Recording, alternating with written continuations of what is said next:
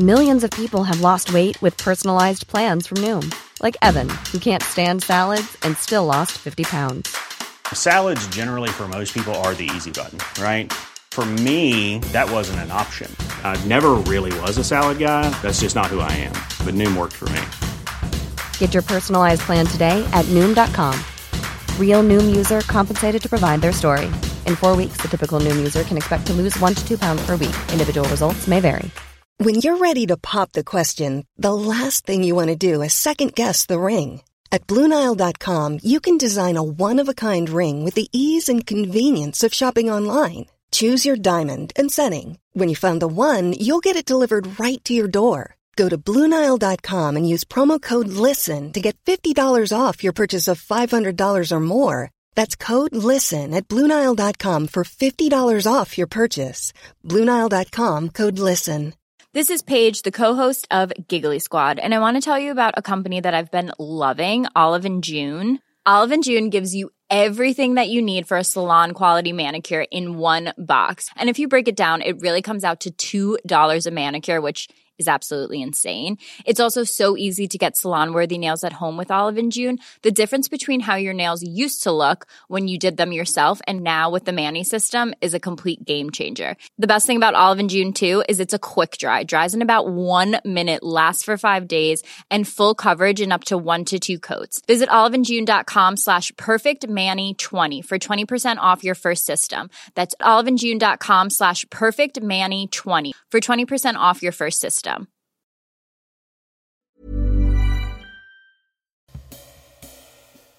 Hjertelig velkommen til et nytt avsnitt av Historier som endret Norge. Det podcasten hvor jeg sammen med en ny gjest hver uke skal gå i dybden på en eller annen historisk hendelse som i en eller annen grad har endret det landet vi bor i.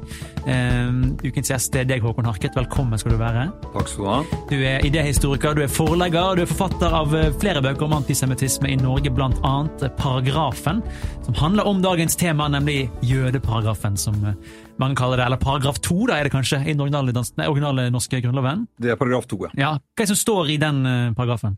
Det står at den evangelisk-lutherske religion forblir statens offentlige religion, og at jøder nektet avgang, fremdeles som det står. I tillegg så ble det gjort ikke et unntak vil jeg si, men et lovforbud kan du si, mot munkeordner og jesuiter. Ja, det i den endelige paragrafen. Jesuiter, hva en jesuit for noe? Det en presteorden innenfor den katolske kirke. Ja, ok, så sånn superkatolikker og jøder, de får ikke lov til å Ja, det en viss type katolikker, det en egen orden som var veldig omstridt i hele opplysningstiden også. Og de var forbudt i en lang periode, også i andre land, og så var det rykte på Eidsvoll om at jesuiterordenen var på vei tilbake, altså også fra den katolske kirke da, altså fra paven. Skjønner. Ja. Altså, det her jo, vi kommer jo snakke litt inn på det etter hvert, det jo et tema som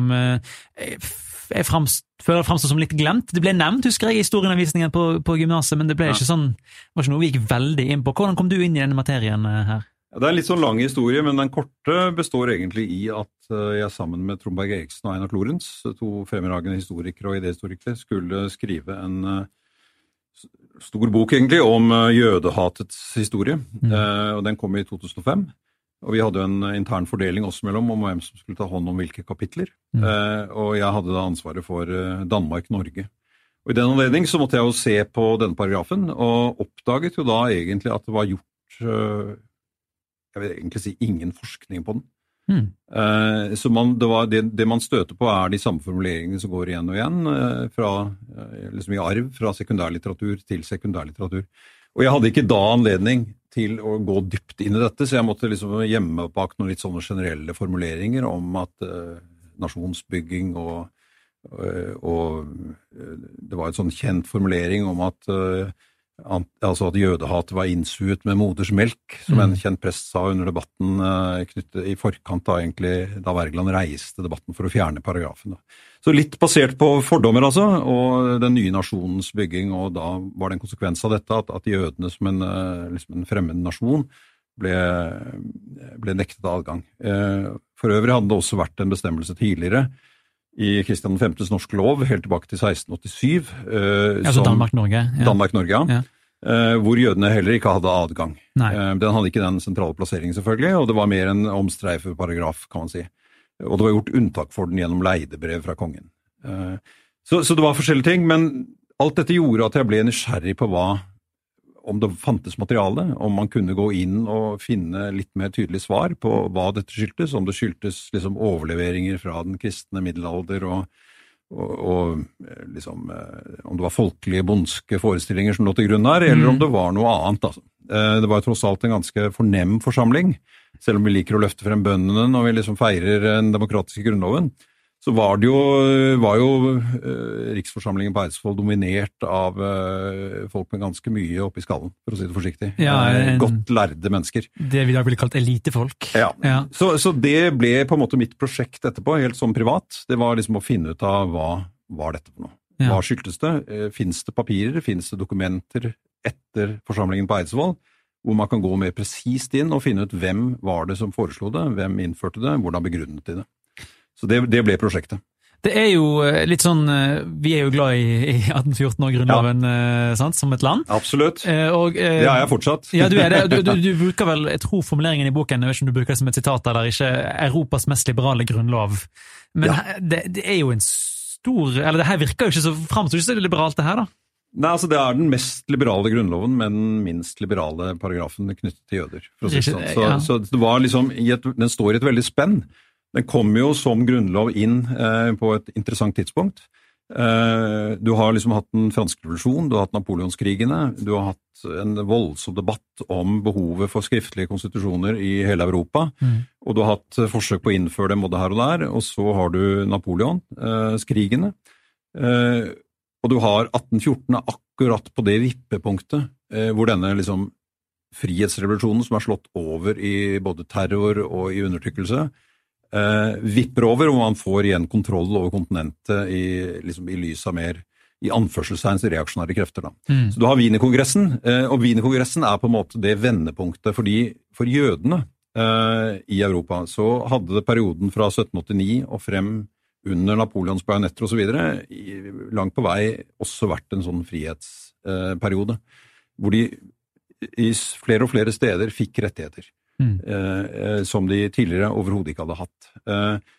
Det skjer jo da en reversering av veldig mye av dette etter Wienerkongressen i de neste 15 årene, i hvert fall frem til 1830-tallet.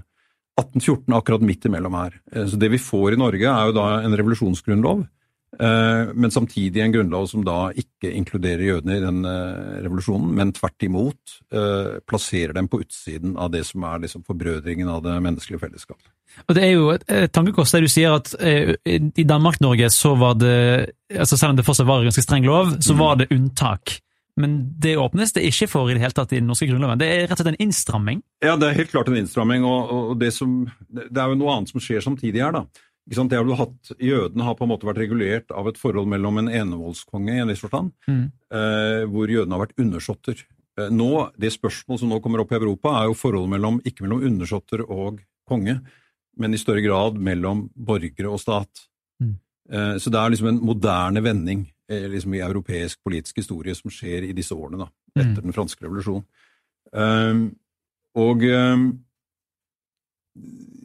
I Danmark, så det som også interessant i denne sammenheng da, jo at jødene får sitt såkalte borgerlige fribrev bare noen uker før det motsatte skjer i Norge. Så altså det en slags sånn opphevelse av liksom jødeforfølgelse, eller hvordan kan man si det? Jeg vil ikke si det så sterkt som at det en opphevelse av jødeforfølgelse, men det har vært et arbeid i Danmark og en debatt i Danmark i mange år, egentlig. Helt fra, som en del av den europeiske debatten også, hvor det reises krav om at jøder skal inkluderes i større grad som borgere. De blir ikke fullkomne borgere i Danmark heller, men de får et fribrev som gir dem veldig mange av de avsperringene de har hatt for å kunne integreres i det danske samfunnet, de oppheves da. Slik at 1814 for danske jøder, det feires jo som et frigjøringsår, for å si det sånn. Og samtidig så skjer jo dette, i Danmark det på den tiden 2400 jøder eller noe sånt nå. Norge det jo ingen. Fordi i hele denne perioden hvor Danmark også har tatt inn jøder og hatt jøder bosatt i Danmark, så har det fortsatt under det danske endeveldet vært forbudt å ha dem i Norge. Men det har vært unntak. Det har fremfor alt vært knyttet til Altså det er såkalte leidebrev som kongen kunne utstede, hvor han gjorde unntak fra bestemmelsene, fordi det var staten hadde behov for å gi jøder innreise. Det kan være i forbindelse med forretningssaker og annet da. Og spesielt så var dette unntaket, og det var presisert i lovverket, for såkalte portugiserjøder. Fordi man hadde forestillinger, og ikke helt ubegrunnet kanskje, om at de representerte liksom handelshus hvor man hadde behov for deres finanser. Ja. Og det var også perioder i Danmark hvor man lokket til seg jøder, da, ikke sant? Fordi staten hadde behov for lån, etc. Og det er en av de paradoksene som oppstår i Norge da, etter dette absolutte forbudet, altså hvor man innskjerper dette. Det er ikke lenger rom for leidebrev. Kongen har ikke noe han skulle sagt. Han er underlagt grunnloven, for å si det sånn. Grunnloven setter et absolutt forbud. Og så kommer jo, det er en lengre historie, og den tilhører på en måte Frode Ulven, som gjorde dette funnet. Han var den andre som skrev om paragrafen samtidig med at jeg gjorde det. Det er ingen tvil om at paragrafen de første årene etter 1814 ble håndhevet veldig fast, for å si det sånn. Jøder som kom inn, enten var gjennom forlis eller ved en misforståelse kom over grensen, de ble eksportert ut igjen. Og de fikk til dels tunge bøter, og det var en ganske alvorlig sak, altså. Det som skjedde var jo at Norge etter noen år kom i en skvis på grunn av statsgjelden til Danmark i forbindelse med løsrivelsen. Og som en del av Norges selvstendighet så skulle Norge selv stå for den utbetalingen. Og dette ble et kritisk punkt i forhold til senere kong Karl Johan. Og han var altså ikke villig til å bære, altså hvis han skulle bære den norske statsgjelden overfor Danmark, så var også den norske selvstendigheten egentlig satt under press. Innenfor den nye unionen med Sverige. Ja. Og det som skjer da er jo at de smugler inn, for å si det veldig kort da, de smugler inn jøder som kan gi dem lån. Så de samme som da egentlig i en viss forstand har, altså den samme staten som da har et grunnlovsforbud mot jøder over grensen, de smugler jøder inn over grensen. For å kunne sikre sin egen selvstendighet. Så det er et ytterligere paradoks da, i denne historien. Det er veldig merkelig. Men hvis vi måtte spole litt tilbake da, til sånn 1814, som du sier starten av 1800-tallet, og det har skjedd mye Napoleonskrigene og Wienerkongressen, og ekstremt mye. Og Norge skal jo få sin egen grunnlov. Hvis vi skal gå litt sånn, det er jo en egen episode egentlig, men hvis vi bare sånn forklarer hvordan det fungerer, var det bare... For alle har jo et forhold til det her maleriet med de Eidsvollmenn i salen. Var det så enkelt? Satt man seg bare ned i et stor sal og sa nå har vi grunnlov, her er punkt A, her er punkt B, eller hvordan settes det her i gang, denne prosessen her? Ja, det er jo et langt svar på det spørsmålet, men du kan si starten på det er jo freden i Kiel, hvor liksom stormaktene bestemmer at Norge skal gis til Sverige fra Danmark da. Og den danske kongen blir på en måte tvunget til å avfinne seg med det, og det er en del av arrangementet for å liksom sikre resten av Danmark også. Og da reises det en debatt, og det blir et stormøte på Eidsvoll i februar, altså Eidsvoll hvor senere riksforsamlingen samles hos Peder Anker, og da argumenteres det overfor den norske prinsen at det er en rett kongen ikke har. Altså kongen er gitt suverenitet over dette landet av folket, når han kan ikke gi den suvereniteten videre, han må gi den tilbake til folket. Ja, kanskje gi oss bort til noen andre liksom. Nei. Så, og det er egentlig det som skjer gjennom denne grunnlovgivende forsamlingen, det er jo at prinsen velger å ta konsekvensen av det resonemanget og akseptere det, og gå god for da at det skal være en grunnlovgivende forsamling, grunnloven skal skrives, kongevalget skal foretas på grunnlag av og innenfor rammen av den grunnloven. Og grunnloven og kongens suverenitet, for å si det sånn da, den er på en måte, grensene for den er trukket opp i den samme grunnloven da.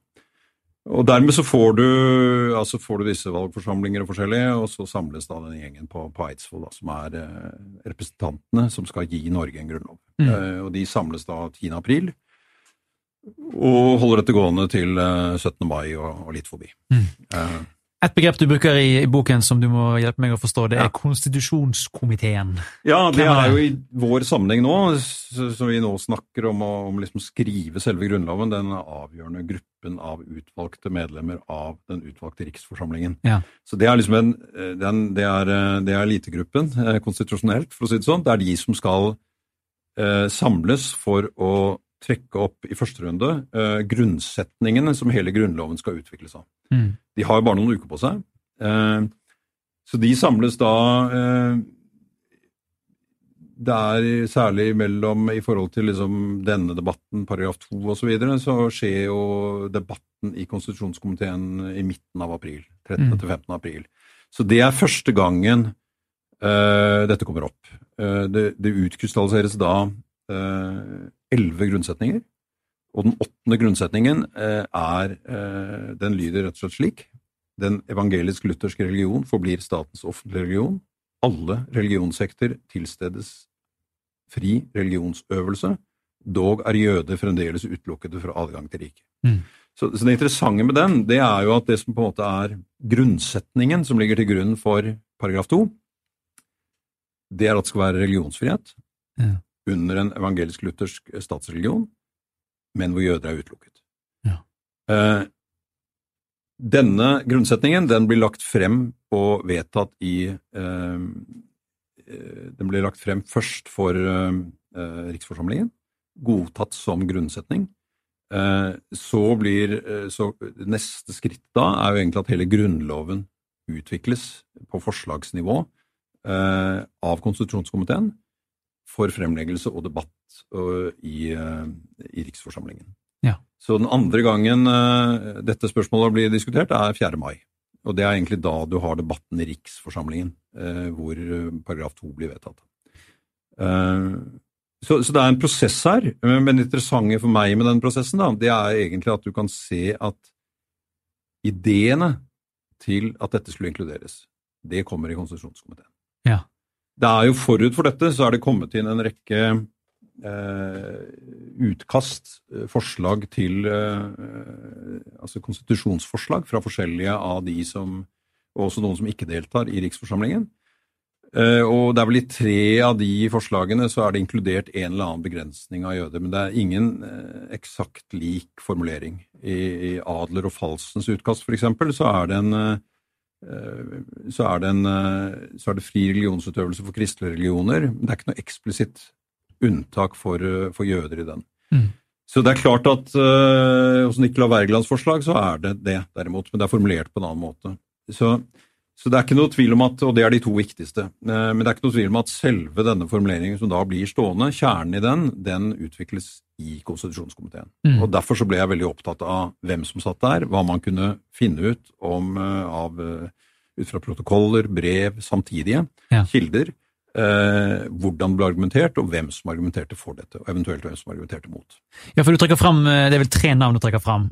Vi kan jo ta en og en. Det første jo en du nevnte allerede, Nicolai Wergeland. Kanskje mest kjent I dag for å være far til Henrik og Camilla Collett. Absolutt. Men hva rolle har han I dette her? Han har en veldig sentral rolle I det. Han tilhørte jo såkalt, kan kalle det svenske parti, eller hva du vil. Altså de som ønsket løsrivelse fra Danmark, og de som ønsket at Norge skulle gå inn I en union med Sverige. I motsetning til Falsen, og også I motsetning til Sverdrup, så den tredje av de som på en måte mine hovedskikkelser. Da. Det kan sies mye om han. Han var jo ikke blant de mest populære på Eidsvoll. Han var åpenbart blant de mest retorisk begavede. Han hadde jo høye forestillinger om det selv, så han ble en møteplager langt på vei. Veldig vidløftige taler, og ble gjentatte ganger bedt om å sette seg, liksom. Men hadde et høyt selvbilde, hadde en bakgrunn som utdannet teolog I København, og bakgrunnen forut for det, familiebakgrunnen, var jo en fattiggutt fra Bergen. Så han kom inn under andres beskyttelse og fikk en kometkarriere, kan man si, på det, I forhold til det som var hans sosiale status.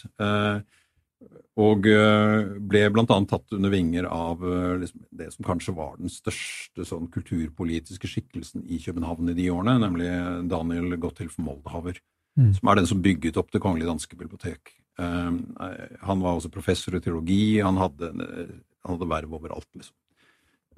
Og Nicolai Wergeland ble en slags yngling fra ham.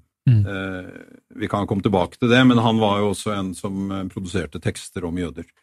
De spanske jødene og inkvisisjonen var liksom hans spesiale, og utga et par tekster om dette, som jeg tror I hvert fall indirekte har hatt betydning. Men Nicolai Wergeland, han blir da en sentral skikkelse, ikke bare i dette spørsmålet, men i en rekke spørsmål. Men dette det spørsmålet hvor han og hans, nesten si arvefiende eller erkefiende under debattene på Eidsvoll, nemlig om Georg Sverdrup, her fant de sammen. Sverdrup sto på den andre siden, sammen med Falsen. De var ganske tett forbundet. Sverdrup var vel den av de som deltok i riksforsamlingen, som var den tyngste intellektuelle, som professor i gresk fra København. Han var virkelig en internasjonal stjerne. Og som du nevnte, han var en av de som fremmet disse grunnsetningene? Han fremmet jo, alle disse tre satt i konstitusjonskomiteen. Ja. Alle disse tre deltok i debattene. Og så problemet selvfølgelig i forhold til konstitusjonskomiteen at det finnes ikke protokoller for selve diskusjonene der på samme måten som det gjør fra riksforsamlingen. Så det du vet på en måte hva ble foret inn av materialene i de møtene, og hva var det som kom ut av dem. Ja. Og så må man liksom gå, når man da ser fra debatten i riksforsamlingen, hvem som mente hva, så kan man også slutte seg frem til hvem som mente hva 10 dager tidligere. Så det gjorde på en måte, jeg prøvde å identifisere på en måte hvem som var on the record på en eller annen måte for å ha en klar holdning i dette spørsmålet, og hvem som kan mistenkes for på en måte å ha fremmet det, eller som man vet har fremmet det. Og så gikk jeg videre derfra til deres egne papirer, journaler, brev, etc. Men Nicolai Wergeland, du nevner at han var utdannet i teologi, så jeg antar han var ganske kristen. Kan det være, det her antisemittismen hans da, hvis man kan kalle det, det begrunnet noe i hans religion, tror du? Det? Nei, han veldig klart politisk, sånn som jeg ser det. Altså ut fra argumentasjonen hans og så videre. Ja. Så hvis vi skal bruke dagens begrep, litt sånn tilbakeskuende, antisemittisme, og det kan diskuteres om det riktig eller ikke å bruke det begrepet i og med at det fra 1870-tallet, men hans jødekritikk da, for å si det på en måte, eller hans kritikk av det jødiske eller antijudaisme, den er veldig politisk formulert og argumentert. Når det gjelder prestene på Eidsvoll, så var de delt liksom. Så du finner blant dem som opponerte på dette, så finner du prester. Det var ikke mange som opponerte, må sies, men det var noen få, og et par av dem var prester, og det var et par av de mest aktive på den andre siden som var prester. Så det ikke et sånn helt klart bilde, men det bildet du derimot får, det jo at alle de dominerende her sånn, de var veldig innforlivet og oppmerksomme på den europeiske debatten i samtiden. Altså de var ekstremt opplest. Når du går på Falsen for eksempel, så holdt han det som var av de viktigste tidsskriftene. De hadde virkelig fingeren på pulsen. Jeg vet også, og det en helt avgjørende kontekst her, i Danmark var det en stor jødefeide, altså en skriftlig jødefeide i 1813, altså sommeren før. Altså en debatt, mener du? En debatt, hvor det ble publisert liksom 40-50 skrifter, i hvert fall.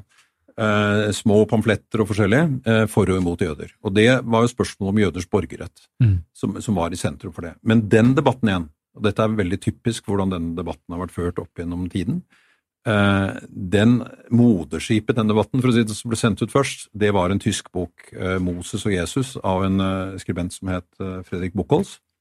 Den kom opprinnelig i 1802-1803 som en del av Berlin-debatten. Altså den såkalte Gratunaur-striden ble den kalt. Det var en kjempedebatt, hvor det kom ut 200 bøker liksom.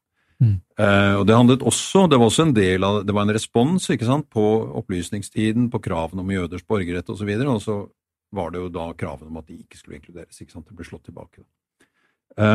Så det kom voldsomme utfall mot jødene. Og denne tyske debatten, den flyttet seg til den danske debatten, hvor en av bøkene fra den tyske debatten ble oversatt og utstyrt med også til dels redigert, litt om. Så det ble litt mindre moderne, vil jeg si, i argumentasjonen. Men Buchholz bok var det en veldig kjent dikter som het Thomas Thorup, som da oversatte på en ganske fri måte og utstyrte med 100 siders introduksjon. Og det var starten på den danske debatten. Og vi vet jo at denne boken for eksempel, den har Sverdrup har lest den, du ser forskjellige spor etter dette i dagbøker og journaler og så videre. Så Buchholz ble lest også i Norge. Ja, så det en godt belest gjeng det her altså? Veldig godt belest, og det var jo ikke bare det jeg fant når jeg gikk inn i dette, det var jo en helt enorm sånn kunnskapstørst på historiske, politiske, samfunnsaktuelle temaer. de holdt tidsskrifter, de leste alle de store filosofene som samtidstenkere, liksom. Altså Kant, Rousseau, Herder, you name it, liksom. Kjente navn for oss som har historiefilosofi. Og så videre, ikke sant? Altså, det som liksom i dag klassikere i den europeiske filosofien, de var jo liksom, de skrev på 10 års avstand fra disse gutta. En annen person på listen, neste mann, jeg kan spare store til slutt, men Georg Sverdrup da, et navn som kanskje mange, for eksempel hvis du studerer på UiO, mange kjenner til navnet hans. Hvem han i alt det her? Du, han jo, som jeg sa i sted, han jo den store stjerna. Altså, han jo noen år eldre enn Falsen, og vel også Wergeland. Og han har jo etablert seg i København som professor i gresk. Han har vært i Göttingen, og han har spist middag med de store gutta, for å si det sånn. Så han har jo studert under Eichhorn og Schløser, og det som liksom de store universalhistorikerne i Europa. Da. Han kommer tilbake til København, og da en veldig sånn populær foreleser, og blir etter hvert da professor på det første universitetet i Oslo. Han og Falsen har et sånt parløp, egentlig. De veldig tett på prinsen, begge to, og de vel de kanskje dominerende kreftene liksom, på den selvstendighetssiden som ønsker den danske prinsen som konge. Og det jo altså det begrenset med hva du finner av materiale av Sverdrup, liksom, som han selv har skrevet. Han jo kjent for sine oratoriske foredrag og så videre, men han produserte jo nesten ingenting. Og det noen brev, og det noen brev fra ham som gjør at du på en måte kan avdekke litt hva som nettverket han, hvilke filosofer han leser og den type ting. Men han også gjengitt i Riksforsamlingen, så det ingen tvil om hvor han sto i dette spørsmålet. Ja. Han en av de som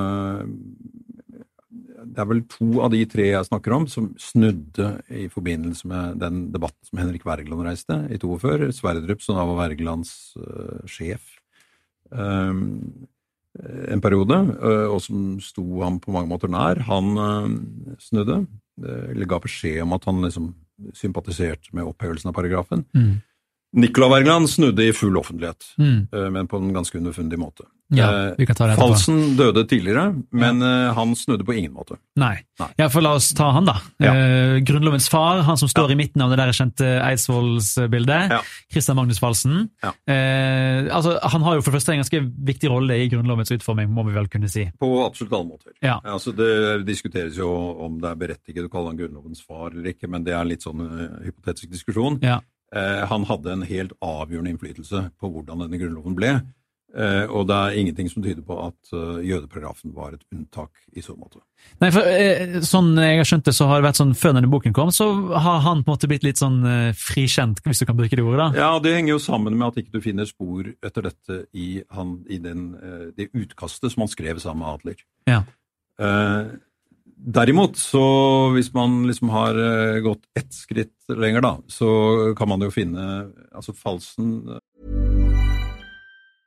Hey, I'm Ryan Reynolds. At Mint Mobile, we like to do the opposite of what Big Wireless does. They charge you a lot, we charge you a little. So naturally, when they announced they'd be raising their prices due to inflation, we decided to deflate our prices due to not hating you. That's right. We're cutting the price of Mint Unlimited from $30 a month to just $15 a month. Give it a try at mintmobile.com/switch. $45 up front for 3 months plus taxes and fees. Promo rate for new customers for limited time. Unlimited more than 40 gigabytes per month. Slows full terms at mintmobile.com.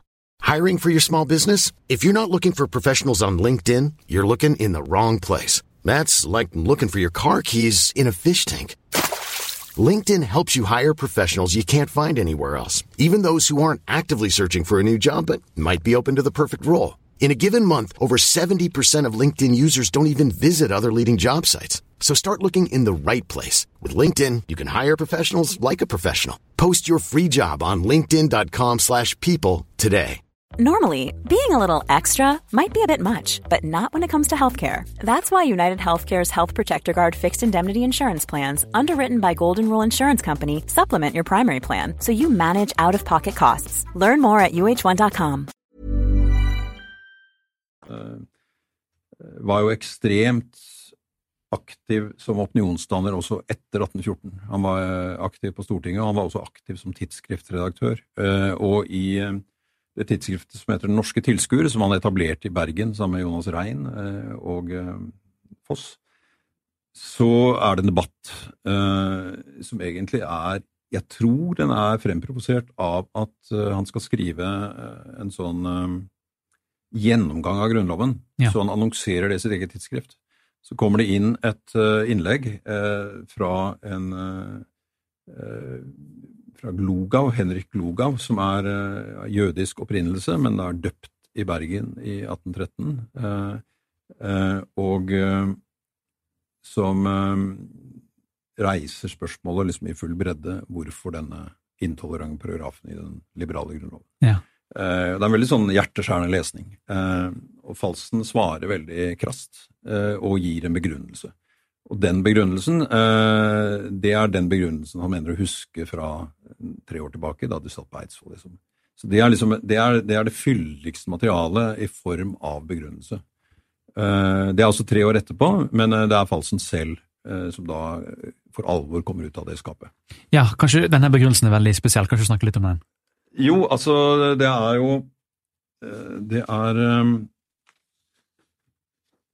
kan jo gjengi noen av disse punktene. Et av dem fordi jøden aldri kan bli god borger av noen stat hvor ikke jøder regjerer. Det en av de argumentene Falsen bruker. Og hva begrunner han det med? Altså, hvorfor skal ikke en jøde være like så god borger som hvem som helst andre? Fordi, og det henger sammen med hans forestilling om en sammensvergelse av jøder. Ikke sant? Jøder i denne forestillingen, som du finner igjen i all denne litteraturen. Nicolai Wergeland har den i sitt eget grunnlovsutkast, eller han argumenterer i et brev, det riktig nok, i 1814 fra Eidsvoll, hvor han sier det samme. Det som Falsen har ført til, at han aksepterer at det kan være en god borger der hvor jøder regjerer. Det sier ikke Wergeland om. Men poenget at de en stat i staten. Det egentlig, og det et argument som Sverdrup har brukt på Eidsvoll. Det en forestilling, det opprinnelig en forestilling som ble anvendt veldig mye mot jesuittene på 1700-tallet. Nå den via Fichte faktisk, i et sånt kommentar til den franske revolusjonen, overført på jødene. Og det forteller litt om, ikke sant, hva det de har lest her, altså, hvor har de dette fra? Det liksom, det et helt sånn sentralt argument, det at jødene hjelper hverandre, de hater alle andre. De en sammensvergelse, og han har mye verre formuleringer enn dette, men de formuleringene har han i forbindelse med det andre svaret. Fordi han gir en sånn litt fyldig begrunnelse her, og så får han, og jeg kan si litt mer etterpå om hvilke andre punkter som i den. Han skriver for eksempel at en utelukkelse aldeles nødvendig for statens lykke. Ja, så det liksom et... De representerer en trussel mot staten. Ja. Ikke sant? Den staten som skal bygges opp da. Det et dramatisk argument, liksom. Ja. Og han sier også at han vil forsikre om at han vil motsette seg enhver forandring av paragrafen, og gjøre alt som står i hans makt for å sikre at den blir stående. Så han veldig tydelig da. Veldig tydelig. Og da svarer Glogau på dette, igjen helt sånn hjerteskjærende, når man leser i dag. Og det Falsen gjør da, det at han ikke svarer selv, men han oversetter en artikkel av, ikke en artikkel, et utdrag av en bok, som egentlig en anmeldelse av en annen bok. Og det en av de store skikkelsene liksom, i det som tysk antisemittisk historie. Fries, Jakob Friedrich Fries, som en berømt filosof, liksom på nivå med Hegel i Tyskland. Og det en voldsom pakke, altså. Okay. Og dette en tekst som også Falsen et halvt år før den debatten har referert i en fotnote hvor han kommenterer en tysk anmeldelse av den norske grunnloven. Og der handler det om at jødene slutter seg sammen som pakk, og altså det en veldig sånn aggressiv tekst egentlig, altså, som han parafraserer. Så det ingen som helst tvil om at Falsen ut fra hvilken som helst definisjon man bruker i dag ville vært karakterisert som en antisemitt. Riktig. Altså teksten antisemittiske. Og han, det ingen spor etter endringer i Falsen holdning på dette spørsmålet. Han dør jo i 1830. Du nevner jo at altså, to av de skal jo snus, i hvert fall delvis senere, men når du fant ut av dette her, når du fant disse tingene i forskningen din, endret det liksom inntrykket ditt da, at disse store folkene, altså Nicolai Wergeland jo meget kjent, Falsen blir kalt grunnlovens far, Sverdrup Havel, Universitetsbiblioteket her i Oslo, Jeg oppkattet seg, altså disse kunnskapens menn, får du noe nytt, ser du det i et nytt lys? Ja, definitivt, det det ingen tvil om, men jeg må også si at jeg ser det med nytt lys på den måten at veldig mye av den samlede liksom, intellektuelle kapasiteten de besatt, jo mye mer imponerende enn det jeg hadde forestilt meg. Altså, det gjelder alle tre. Altså. Så jeg tror nok kanskje at det beste man kan ta med seg ut av dette, da, det at denne, altså, det ikke et argument mot kunnskapsbyggingen, det ikke et argument mot den intellektuelle appetitten eller noe sånt nå i det hele tatt, men det at det ikke en garanti mot disse blinde flekkene. Nei. Det tror jeg veldig, altså ha den selvrefleksjonen med seg inn i den debatten man fører i dag også, enten det om det ene eller det andre, det tror jeg ganske avgjørende. Det hjalp ikke dem til å navigere. Nei, da de trengte det. Landet for seg feil. Og det var jo ikke sånn, altså enkelte av dem var jo også da i stand til på en måte å manøvrere seg ut av dette igjen når tidsånden skiftet, og de liksom fikk nye perspektiver inn og så videre. Men den kollektive liksom forblindelsen som satte inn, og som du ser sporene etter her sånn, det liksom en viktig lærdom å ta med seg. Ja. Og jeg tror ikke vi fri for den selv heller.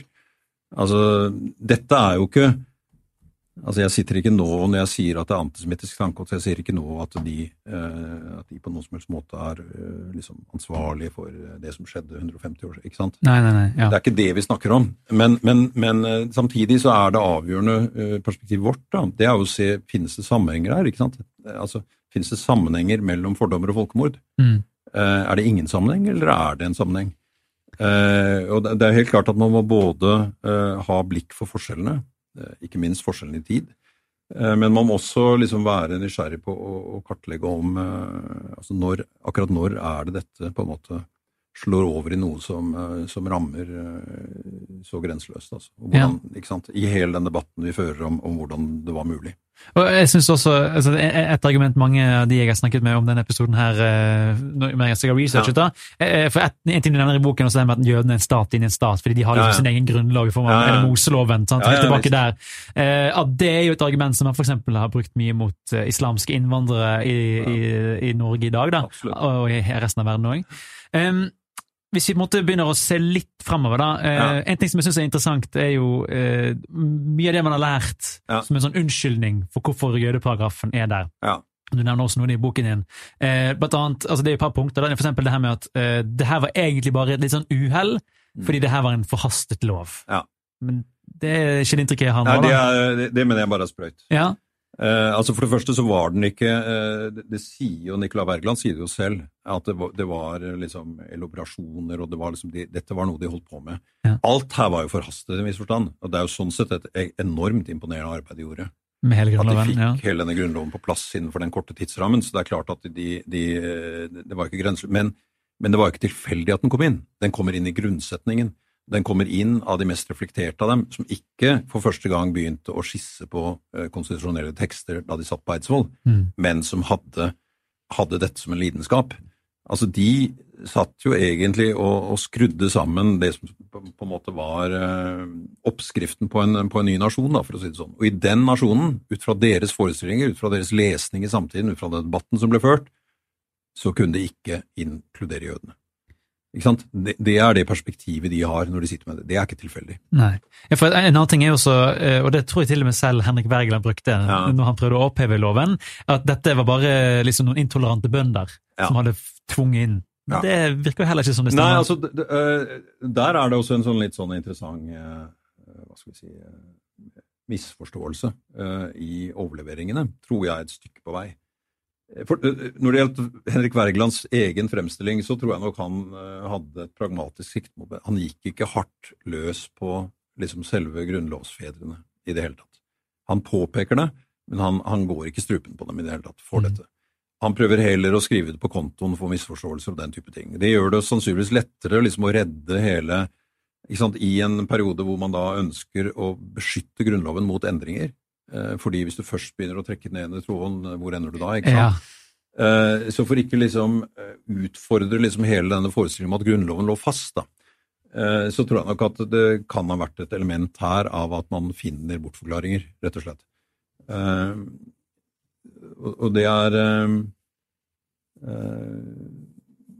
men det som jeg synes fryktelig interessant da, det jo at de begrunnelsene som dukket opp, og som var dominerende i debatten i forkant av 42 og gjennom hele 40-tallet, for å få opphevet paragrafen, altså de som var motstandere av det, deres argumenter på en måte blitt ettertidens forståelse av begrunnelsen for hvorfor den ble innført.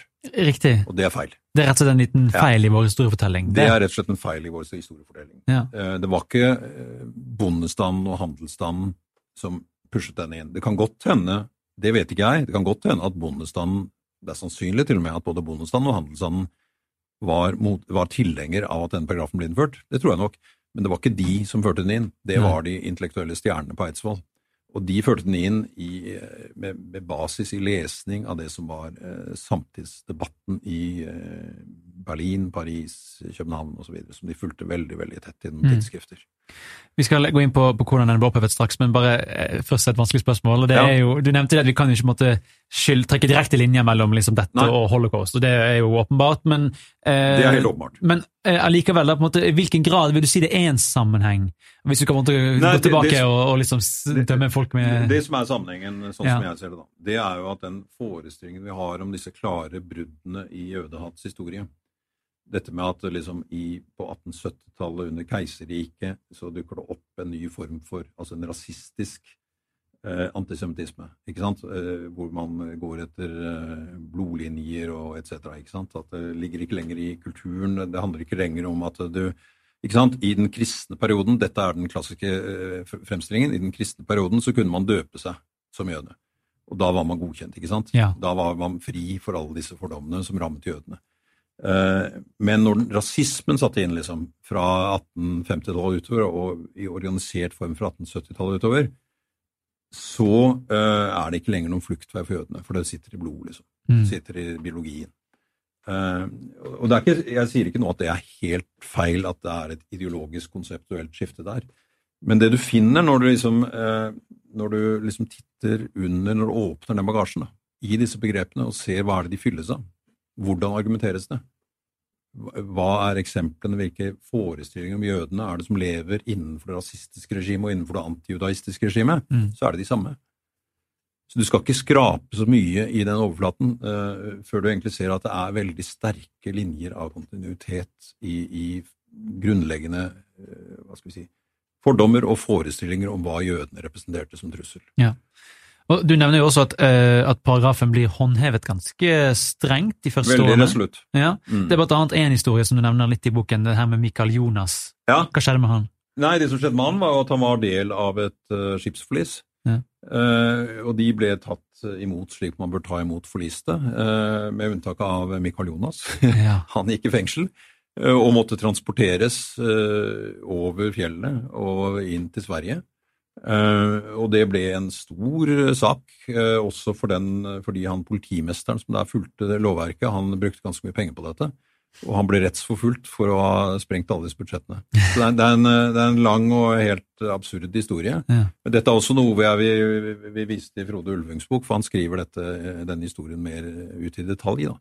Men det forteller jo noe om at alle de jøder som forvillet seg inn i Norge, på en eller annen måte, eller havnet der, det ble tatt veldig alvorlig, de ble forfulgt, og de ble ledsaget ut, for å si det sånn. Når det, altså, nå jo, i dag jo heldigvis denne paragrafen opphevet, når det du begynner å se en viss motstand og en kamp mot denne paragrafen, når det begynner å skje? Ja, det jo på 1830-tallet. 1830-tallet, så ikke ganske få år etter da, riktig nok? Eller 15, ja, det kan du si, men det henger igjen samme endringen i Europa. Okay. Og det henger igjen sammen med en mobilisering i Europa. Fordi Wergeland var jo heller ikke han var ikke en ensom svale her. Han var han var den store kraften i den mobiliseringen, men han var samtidig del av et nettverk.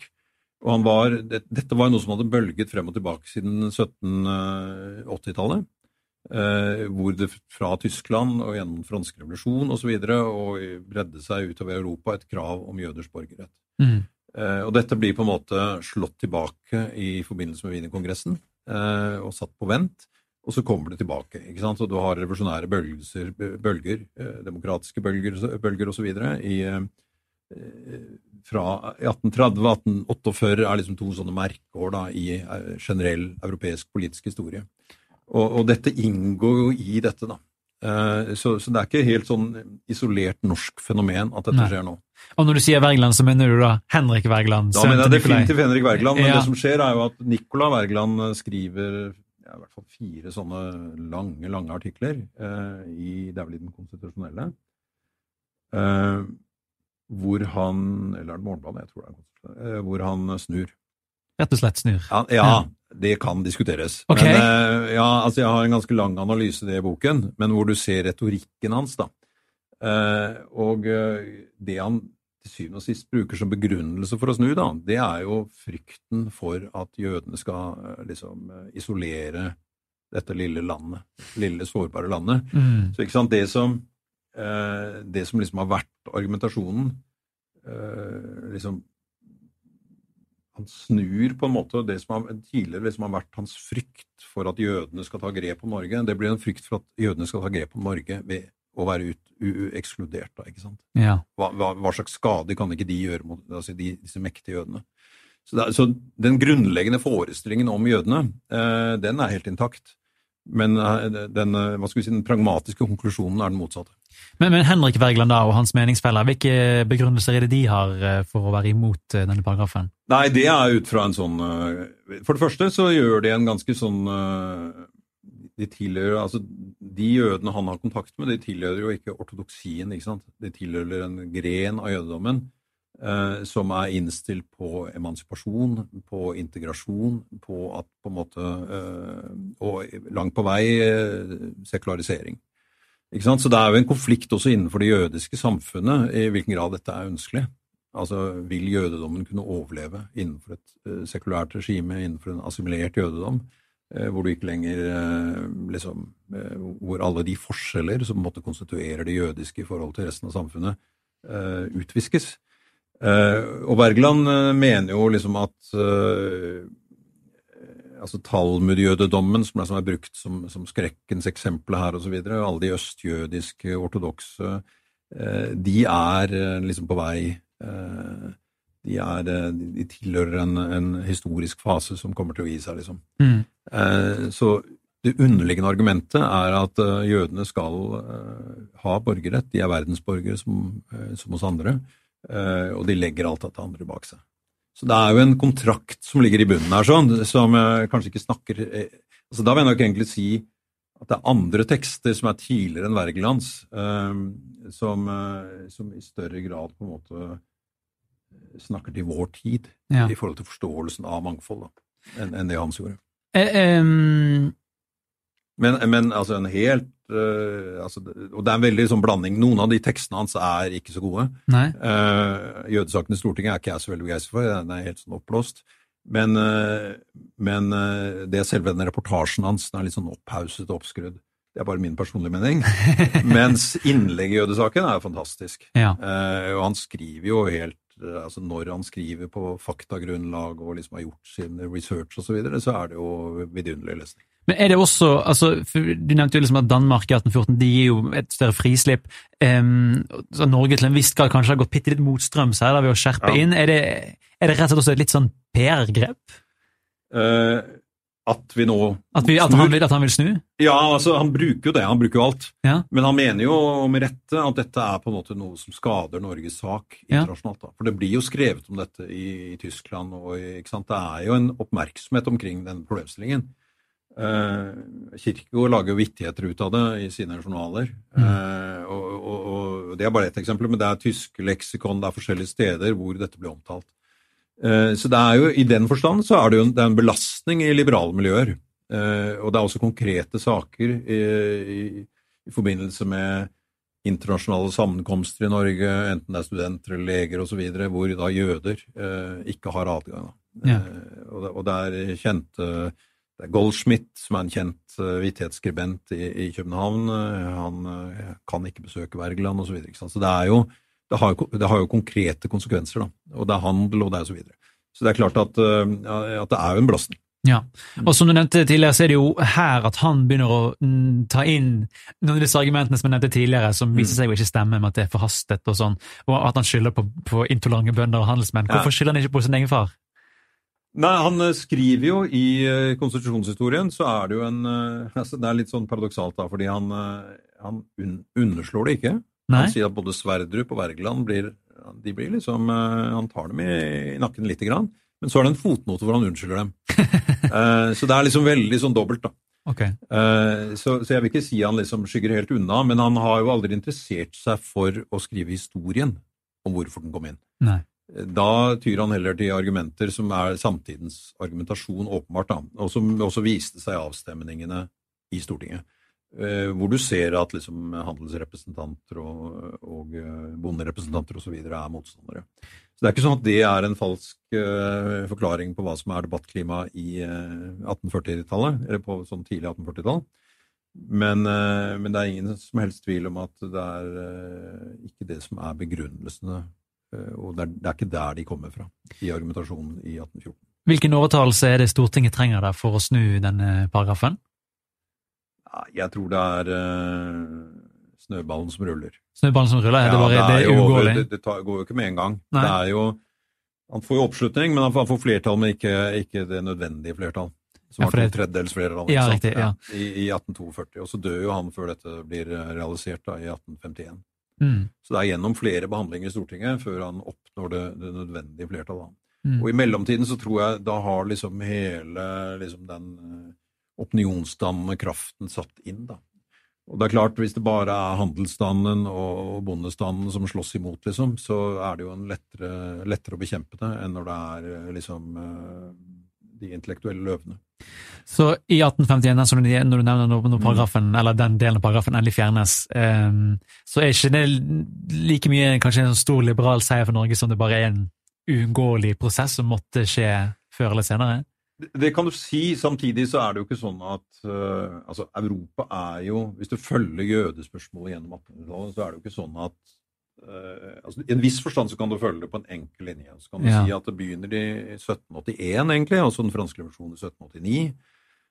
Altså de første kravene kommer fra 1781, 1789, Napoleonskrigene, tilbake I gang, 1830, og så kommer det ene etter den andre for konstitusjoner, og så har du samlingen av Tyskland, og fra 1871 så på en måte, da jobben gjort da.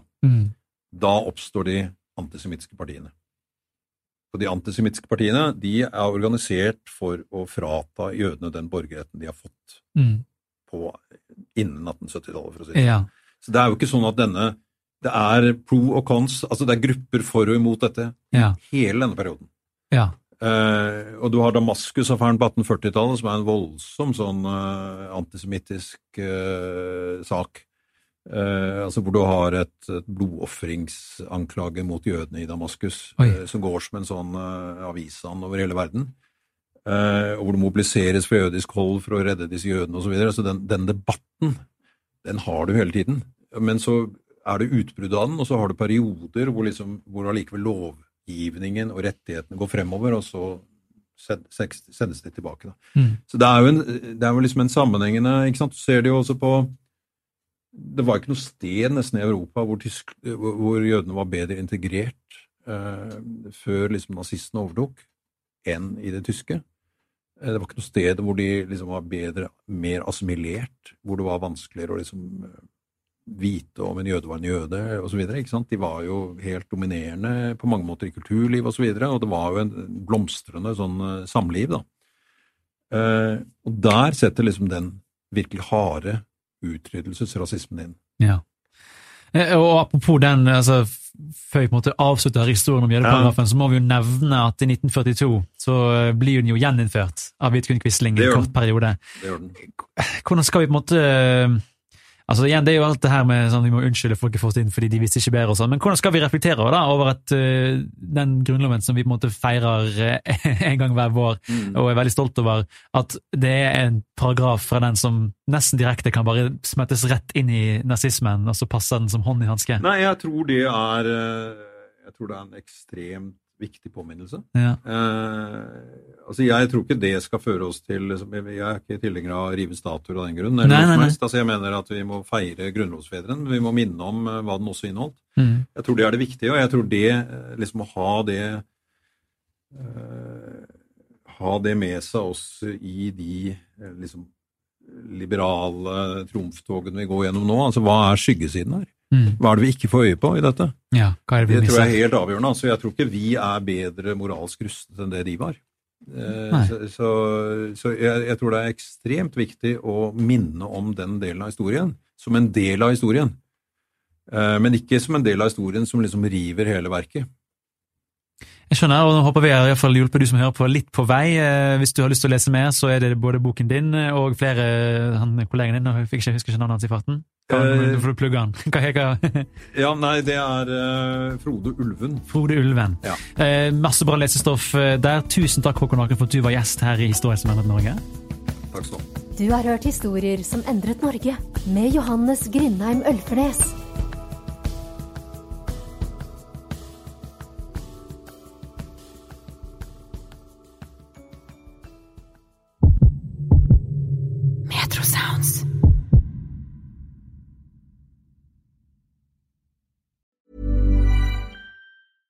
Want flexibility? Take yoga. Want flexibility with your health insurance? Check out United Healthcare Insurance Plans. Underwritten by Golden Rule Insurance Company, they offer flexible, budget-friendly medical, dental, and vision coverage that may be right for you. More at uh1.com.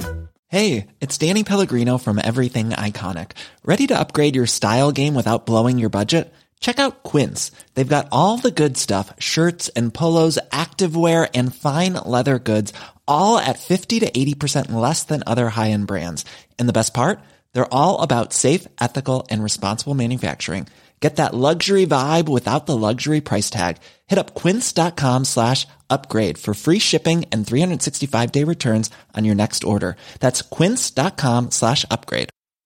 Mom deserves the best, and there's no better place to shop for Mother's Day than Whole Foods Market. They're your destination for unbeatable savings, from premium gifts to show-stopping flowers and irresistible desserts. Start by saving 33% with Prime on all body care and candles. Then get a 15-stem bunch of tulips for just $9.99 each with Prime. Round out Mom's menu with festive rosé, irresistible berry chantilly cake, and more special treats. Come celebrate Mother's Day at Whole Foods Market.